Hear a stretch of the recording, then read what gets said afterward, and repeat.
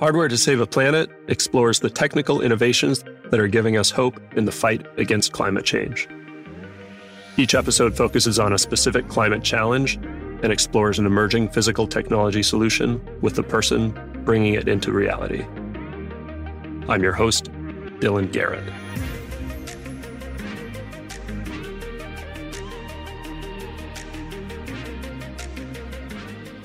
Hello, and welcome to Hardware to Save a Planet. I'm super excited today to have my very good friend, Jeff Satwicz, on the show. We're going to be talking about the waste management industry and what Jeff and his company, Bigbelly, are doing to tackle some of the big inefficiencies there. I'm really glad to be talking about that problem specifically. I think it's a really important piece of this sort of big climate change puzzle. Just a couple data points. Garbage trucks have an average fuel economy of 2.5 miles per gallon. It's kind of mind-blowing. They're one of the bigger contributors to municipal greenhouse gas emissions. Bigbelly systems, Jeff's company Bigbelly, their systems, when deployed at scale, reduce waste truck mileage by 80%. So that's a pretty big impact to a big problem. Jeff and I met in college. Just to introduce Jeff, he's a very incredibly talented engineer. I remember in school, while I was sort of struggling to pass my physics exams and reading textbooks about how engines work, Jeff was literally building an engine and a car in his garage and acing those same physics exams. He's also kind of the definition of a well-rounded engineer. He's athletic, although I think I could probably beat him at ping pong. He's a great chef. He's always texting me pictures of gourmet meals he's making with his wife, who, by the way, I also find to be an excellent person who I admire very much. And not to get too bromancy here, but he's very good looking as well. So Jeff, welcome to the show. Good to have you. Thank you very much for making the time. Thank you, Dylan. I appreciate the glowing introduction there. And I don't live up to most of those things, but I appreciate your attempt. I'm excited to talk about Bigbelly and hear more about sort of the tech there. I think it's really cool. Before we get into that, I was hoping to just hit a little bit about your background. You and I met when we were in college. I know that's kind of when the Bigbelly story started. Yes. But I'd love to hear sort of what led you to that point. Did you always want to tackle climate change? Did you just think trash compactors were cool? Like, how did you get into this? Yeah, I mean, look, my origin story is a little bit of all of that. The college we went to, Olin College, was a startup in and of itself. And so this notion of doing something new and novel and trying to make a better world through taking stuff on that was different and new and uncomfortable was something that I think all of us in that school subscribed to. And so that, that then translates to a lot of our classmates being part of companies and being part of really tackling world-changing type events. And it's a wonderful community to be part of. As far as starting what became Bigbelly, a large part of it was I was really excited about being part of a startup company. And it felt really good to think about trying to start a company that was trying to help make the world a cleaner, greener space. It happened to be with the idea of a trash compactor, which was pretty cool. I will admit that. And, something I enjoyed working on. I'm a hardware guy at heart. You talked about, I like restoring old cars and things like that. So I'm kind of one of those old school people that in the world of social networks and metaverse, I like physical, tangible things that are going to help the world going forward in that sort of sense. So that's kind of where my background came from. And as we've thought about Bigbelly going forward, our goal is really to try to help the world out and make the products that will make the world a more beautiful space. Our focus is in the waste management part. There's wonderful companies all over the world that are doing this, and both in the waste industry and others and if we all do our part, I think we will end up with a cleaner, greener world. Yeah, it's awesome. So speaking of kind of doing your part, can you describe kind of the specific solution that Bigbelly has? Sure. So the Bigbelly company, most folks listening to this podcast have probably seen or interacted with our products in some way, probably without even knowing it. We are to a large extent, the solar compactor company. You've things that kind of look like a mailbox and work like a mailbox with a solar panel on top. Those devices you found in cities, universities, airports, et cetera, around your life probably were a product from our company, Bigbelly. And those ones that you saw are generally going to be a solar compactor. So it's a automated waste compactor out in public spaces that gathers the energy to do its waste compaction via a solar panel and will hold 5 to 10 times the amount of waste a traditional bin might hold. And that therefore translates directly into a reduced number of collections that the waste group would need to do to collect that waste, which is, really the primary environmental benefit of the product that we developed. We're about taking the trucks off the streets if we can and making a better world and a better environment, both in the big picture and in the small picture. A lot of what we are talking about now is really how the environment around a Bigbelly and the local environment gets better with the products we deploy with our customers. They're a fully enclosed waste system. So because there's a compactor inside, we keep the waste hidden and protected from the outside world. The side benefit of that is that it's also protected from pests like birds and rats and other animals. So we're about beautifying in a more broad way. We're about beautifying the space in that the bins occupy, the local area around the bin, less litter, less clutter, more beautiful place to be. But we're about beautifying the community, cluttering the streets, causing congestion, which then is a side benefit of greenhouse gas emissions. And then in the big picture world side of it, fewer emissions from those vehicles producing greenhouse gases. These are a lot of the waste collection vehicles are diesel operated, which also then produce like NOx and SOx and other sort of particulate matter, which is a different thing than greenhouse gases. It's more about air quality and stuff like that in the local environment. Cool. Yeah, I'm glad you bring that stuff up. I think it's really easy to forget, especially myself as an engineer, like thinking about all the technical solutions to address climate change. But a lot of this at the end of the day is about making human lives better as well. And like you said, reducing the other particulate matter and beautifying streets and reducing congestion and stuff just has a positive impact on people directly. Yeah, absolutely. And I feel like we're part of the waste industry, right? So, our company is a piece of this massive industry that is the waste industry. And it's an industry that is dirty in nature. It's about dealing with trash and things that people don't want anymore. And I think as a result of that, it's viewed as this industry that's kind of this non-environmentally friendly part of the world. But everything about the industry now is really about transforming it from being kind of what it was to what it will be in the future. And everything that I see and hear at trade shows, conferences, et cetera, publications is really all about how do you make this industry part of the solution, not a piece of the problem. Mm-hmm. Can you talk about how you came up with the idea? So was it always solar powered trash compactor? Did you start with a problem and think of the solution? What did that look like? Yeah. So the origins of the product itself, and the company started as a product, and the product was a solar powered trash compactor to keep the waste related to collecting waste in public spaces down. As we've grown and evolved as a company and from a product into a system and into a solution, that original origin product is still part of what we do. But as I kind of described earlier, waste is something that nobody wants to see or deal with or anything.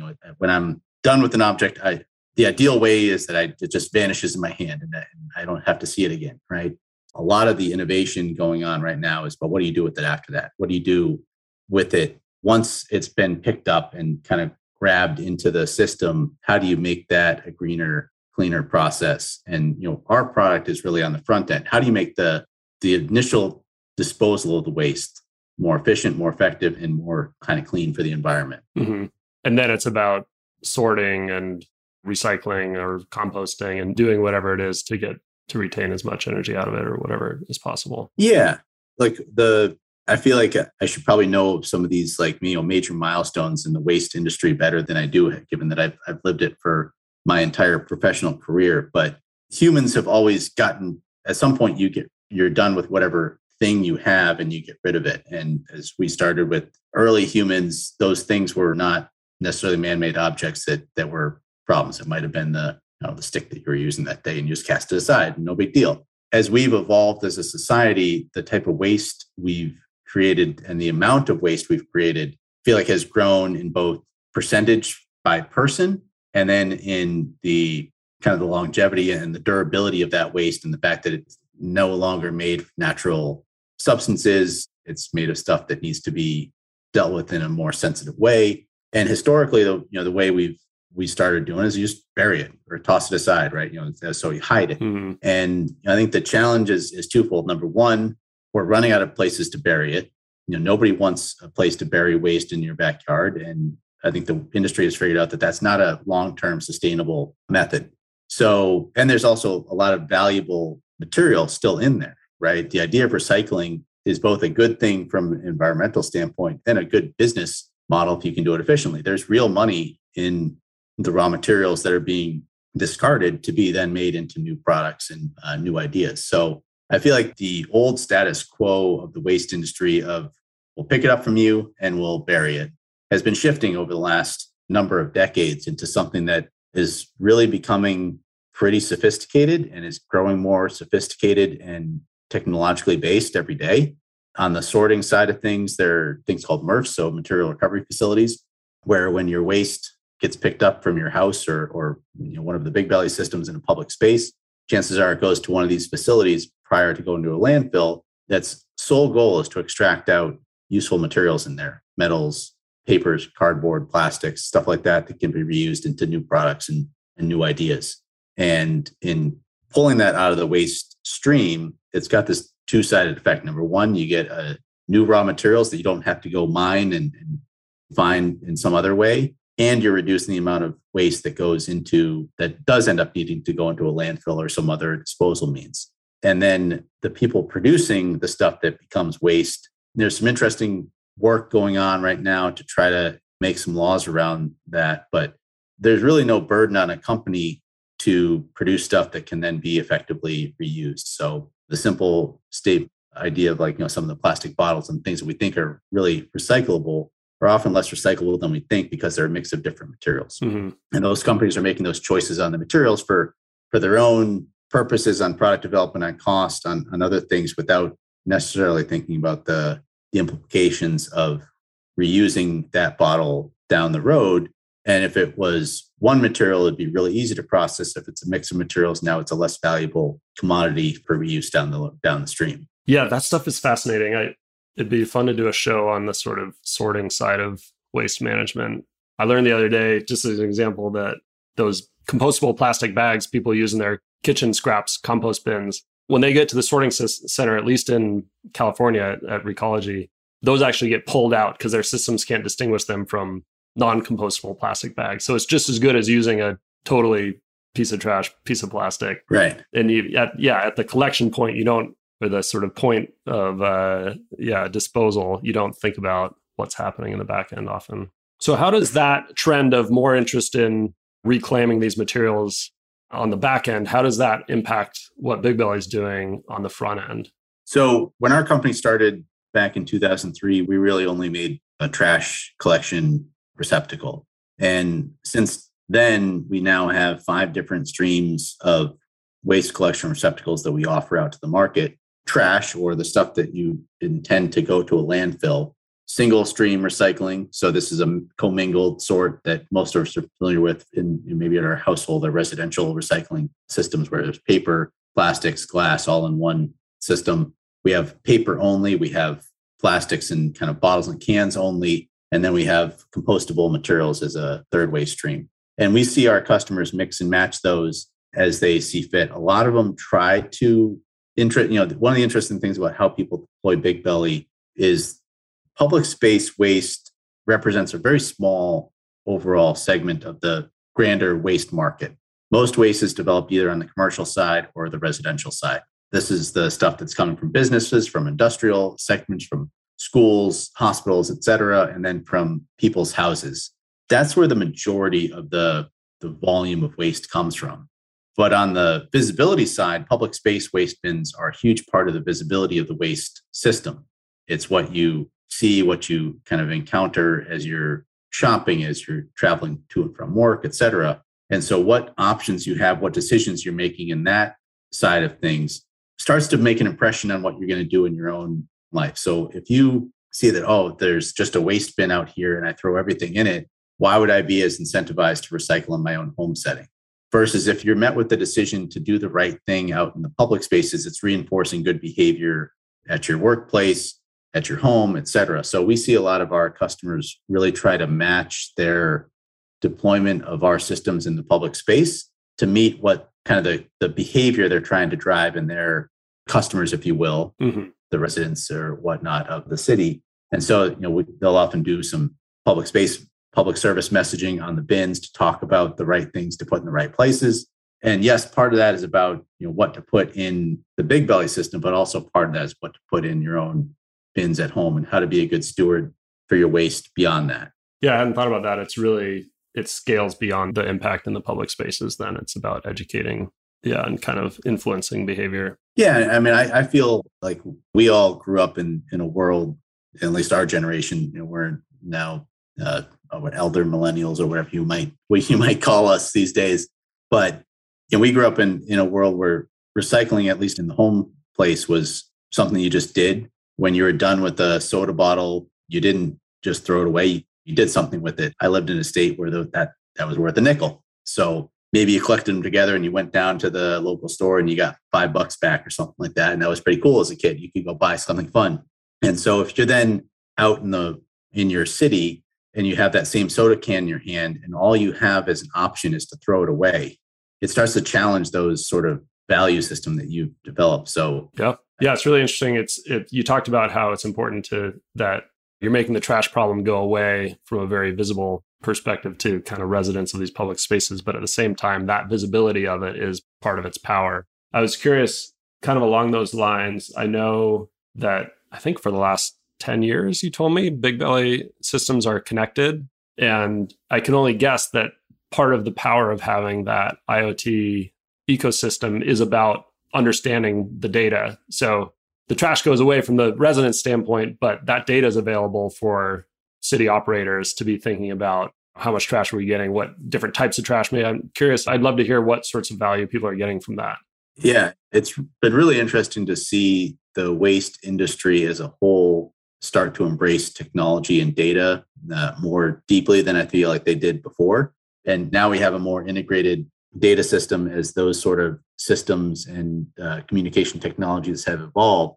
And it's been really interesting, just even over the life of Bigbelly, to see the transformation of municipalities, haulers, et cetera, from being kind of stuck behind the times on the technology side to really kind of catching up and being at the forefront of some of the kind of trends in technology that are going on. Mm-hmm. In my day job, we work with companies to collect data a bunch. And one of the hard things always is, what do you do with that data?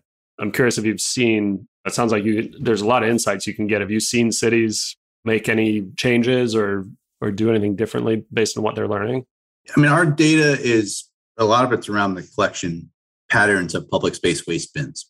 And so we're directly enabling cities to make some decisions around their public space waste collection. I think some of the interesting things I've seen is what types of vehicles do they need to use? What types of collection crews do they need to use? And how do you, if you're changing your system from like the competition, as I talk about, is generally the status quo, the waste bucket that existed out in public spaces before. And those waste buckets that don't have technology associated with them and don't have the compaction capability and some of the other stuff we provide from an overall capacity standpoint. So let's take a busy city center. I think a lot of people don't realize that a lot of those bins might need to be collected multiple times per day. And if we think in our own lives about our decisions we make about when we might want to drive into a busy city center, we think about the time of day that we might want to go into a city. And there's some times where you're like, I don't want to go into downtown, fill in the blank.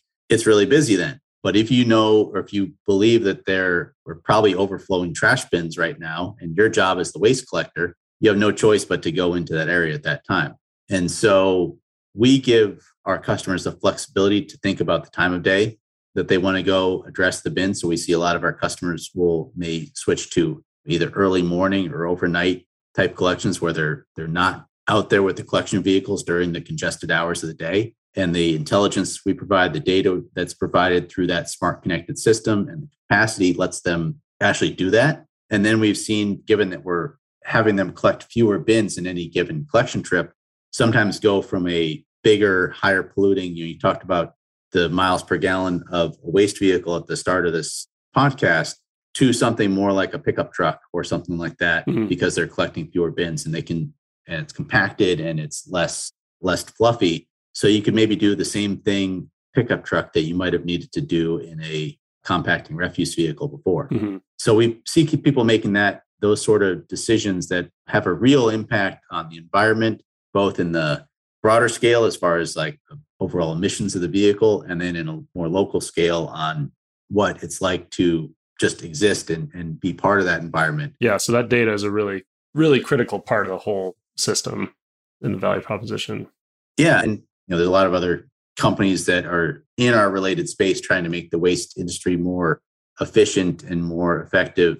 Here in the US, we're probably a decade or so behind what's happening over in Europe. The challenges over there are a little bit more extreme because they've generally have denser cities. They have less of the kind of wide open spaces that we do to bury stuff. So they've been having to grapple with some of these challenges long before us, and they have a much more sophisticated, particularly residential collection system that is really focused on data and how much waste do you produce, Dylan, versus how much waste do I produce?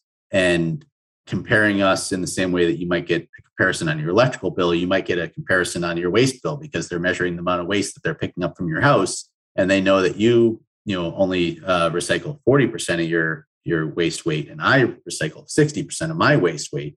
And maybe I get a credit as a result of that, and you get a demerit. So there's lots of really cool stuff going on well outside of Bigbelly related to the data and insights that you can get from the waste that's generated.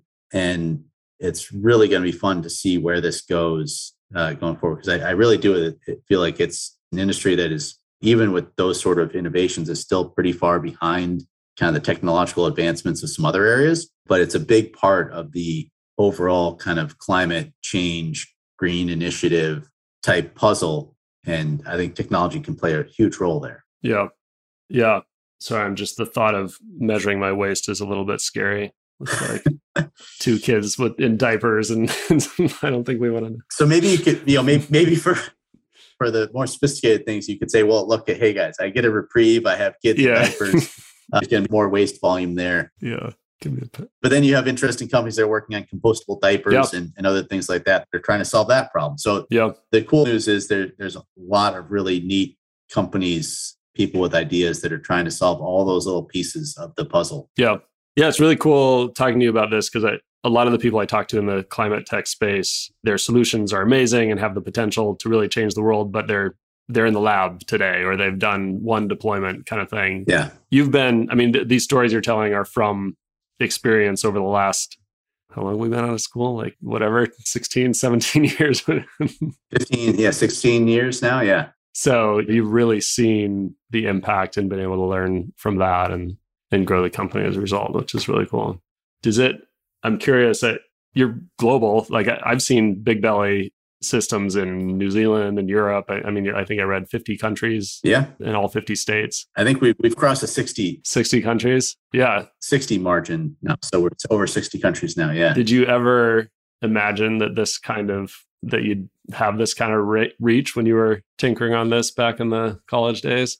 If I said yes, I'd be lying to you. No, I think that the idea of where we've been able to expand to, and the types of places that folks have seen the value in the product we've made and wanting to deploy our system is humbling and it's really wonderful. And it's been really interesting to see the types of places people see the value in it.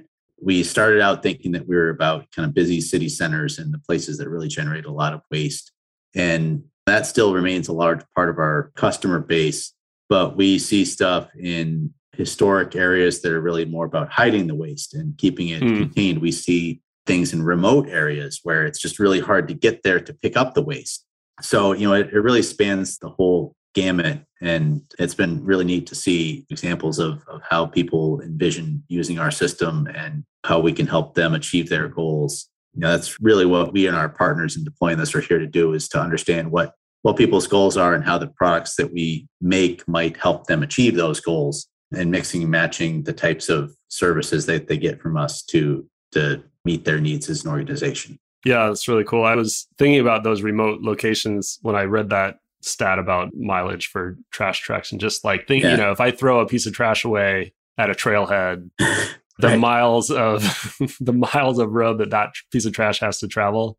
You don't think about that, but reducing the number of trips that trash has to take is pretty impactful, probably. And you think about the trailhead side of things, a lot of places have gone to the carry and carry out, not necessarily because it's environmentally friendly. It's the same trash, but I think more so because they don't want to deal with the pain of having to deal with waste bins in those areas.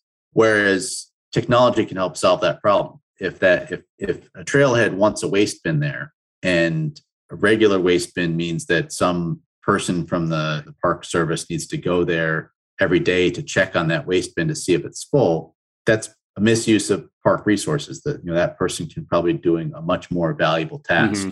However, if you replace that task with technology and say, all right, well, we're going to tell that person only when that trailhead waste bin needs to be collected. And for the rest of the time, they can do their other more valuable tasks. And then you can layer on perhaps compaction on top of that to hold even more and reduce the amount of time the number of times that person needs to go collect that bin. Okay, so this show is about hardware innovation, or we're meant to be about. It's engineering. I'm an engineer, you're an engineer. I'd love to hear what one of the biggest technical challenges is that you've faced through this whole process in that context, or something you think is on the horizon as, for the future of Bigbelly.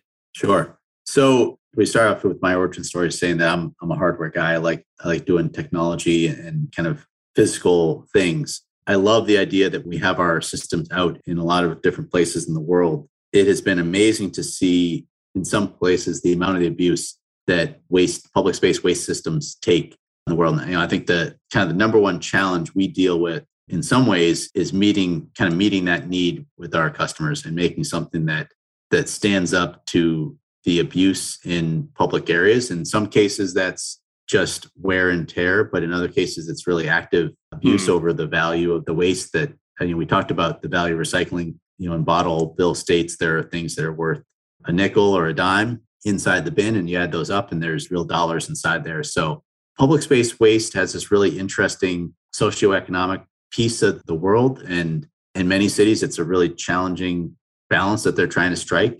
And sometimes our bins are almost at the forefront of that battle, if you will, that's going on between dealing with people that are out and are trying to make their way and figure out how they're going to make some money by collecting these redeemable bottles and cans, but not wanting them necessarily out in the spaces that they want them to be in. So we find our products sometimes at the kind of forefront of that tug of war there.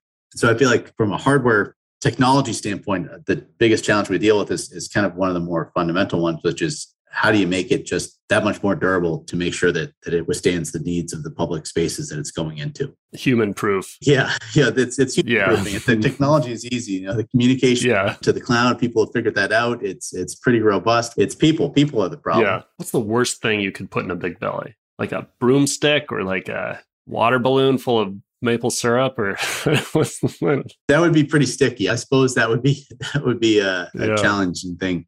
I don't know. We've tried to make the product deal with as much kind of waste as we can. From a worst case side of things, we try to limit the amount of residential waste that can go in there. So we prevent big bags from being put inside. Sometimes people try to shove that in there. They try to take their broken umbrella or their bag of household waste and jam it into it. But just the opening is only so big. Yeah, we've designed it that way to prevent that kind of waste from being put in there.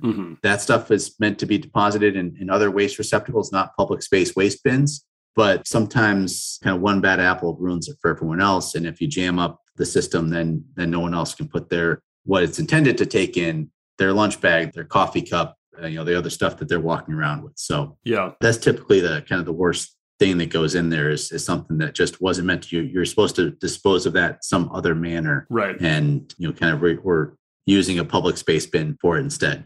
Yeah, no, it's cool. I mean, it's amazing how robust they are. And I imagine using the solar power to power a compactor is not easy. You have to have a certain amount of power in order to crush all this stuff. And you can probably only do it a certain number of times a day and all that kind of stuff. Yeah, the neat thing about the solar panel on it is that, number one, it's a cool, visible use of a green renewable technology. So I think in this interest of our bins are both a utility, but also a communication vessel. They're about communicating to the community in the world that green technology has a real place in what we're doing here. Solar panels on the top of the building are oftentimes hidden and they're not front of mind. So, we're an example of green technology right there in front of you. And so I think just in what that does in your subconsciousness about the role of green technology and green types of hardware and solar powered devices in our life, I think is a good thing.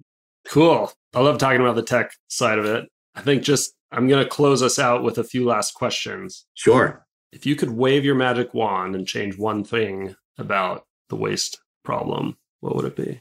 Whew. It's a good question, Dylan. Thanks, Jeff. Yeah. To me, I think it really stinks that we have to truly discard any of the waste that we make. If I were to be able to wave my magic wand, I feel like I would love to make it more of a circular system than it is right now. And that more of our waste could be effectively collected in a way that lets it then be effectively sorted. And that once you sort it, that's more effectively reused into other new products. Where the inflationary economy we're dealing with right now, a large part of that has to do with raw material acquisition and other things that are going on, right? And the challenges dealing with that. And I feel like that will continue to get bigger. And we're spending a bunch of time and energy as a world getting new raw materials. And then we're using them for a relatively short period of time. And then we're disposing of them and then having to go get new raw materials and repeat that whole cycle. So I would love to see the waste industry get to the place where it could be much more circular than it is. And the magic wand waved, every bit of trash that we collect in a Bigbelly or you put out in front of your home gets reused and remade into some new thing that someone will appreciate and use and perhaps dispose of again themselves. But then that gets remade and remade and remade again. Well said. Who is one other person or company doing something to address climate change that is inspiring you? There's, at least in the waste industry, there's a number of companies that I feel like are in our camp trying to do the kind of things that we're doing as well. I think we gain a lot of inspiration from each other. We've been working closely with a number of those companies. Honestly, like the big waste haulers are grappling with this challenge, trying to get more stuff out of the waste stream and bury less materials. Companies like Rubicon, for example, are trying to add technology into the waste industry and modernize some of these older ways of thinking about things. So I think those sort of folks, the fact that we see people that are out there kind of outside of our part of the world that are feeling the benefits here, trying to do the right thing. We've been recently dealing with a number of companies that do compost collection. And so these are, on the compost side of things, it's really interesting part of the waste world. We don't think about it too much, but forget the exact numbers, but by weight, it's about a third of the waste we get rid of is technically compostable. Wow. And when you put that into a landfill, it starts breaking down anaerobically, which creates methane, which then is a greenhouse gas, which contributes to global warming. So there's a lot of really neat companies that have sprung up trying to take that waste out of the waste stream. There's one here in the Boston area, Black Earth. We've done a lot of work with that and talked with them a bunch. And they've made this really neat company where they engage with citizens to collect their residential food scrap type material. They'll come by, they'll pick it up from your house, they'll bring it to one of their facilities, they'll put it in a big pile, they'll turn it over and turn it into dirt. And so those type of folks that are seeing a problem and finding a solution, whether it's technology or just good old fashioned gumption to try and solve it, are the folks that I personally draw a lot of inspiration from in our industry. Yeah, that's awesome. I will look up those guys. Yeah. This last question is for younger version of me who was an engineer who wanted to help climate change but didn't know where to start. What advice do you have for someone like that earlier in their career? I think the thing that I feel neat about the climate change problem is that there is so much opportunity as an engineer, as someone looking to develop new technology to find new ways to solve problems. I feel like in human evolution, it's really been a recent transformation in trying to think about how we do more with less. And forever and ever and ever, it was about doing more and doing more and doing more. And it's only been recent that we've been seeing a shift into that. Well, how do I get that same enjoyment out of X, Y, and Z, but in a smarter way, in a more environmentally friendly way? And so I feel like we're really just scratching the surface. And so the younger you probably has ideas, perspective, views in the world that old fogies like you and I don't have. And so, would probably bring a new line of thinking to the problem, maybe new technologies that you're aware of or you're comfortable with that we're not used to, and you're thinking about a combination in a different way. How do you solve all of the different ways that we are contributing to global warming? It's really all about use. It's about excess. It's about how much we're consuming in the kind of broader sense of it. And the idea of how do you get that same enjoyment in life and joy, or whatever you're getting out of that consumption by consuming less. And I feel like there's a lot of really interesting technology examples of how you might get that. And look, Bigbelly is an example of that. We are taking the same problem of I have a coffee cup in my hand, I'd like to get rid of it, and making that less of an environmental burden on the whole world. And what are other examples of that some younger version of Dylan will come up with and look to solve? Awesome. That's inspiring. Well, Jeff, thank you very much for sharing your time and your wisdom. I learned a lot today. I think it was really, really cool to hear about the ways Bigbelly's having an impact in ways I hadn't thought of, like how the educational component of it being public in the public spaces, and then also thinking about how it's just a piece of this bigger system and how it's helping us get closer to that dream of a truly circular system. It's pretty cool. Right. I mean, let's hope. I mean, yeah. I think it's a really interesting podcast you're putting together here, because I love hardware problems. I love trying to solve stuff through technology, and I love the community of folks that are trying to do that. So this is all really cool. Yeah. Awesome. Thank you for saying that. Thanks for your time. And that's a wrap. Talk to you soon. Cheers. Cheers.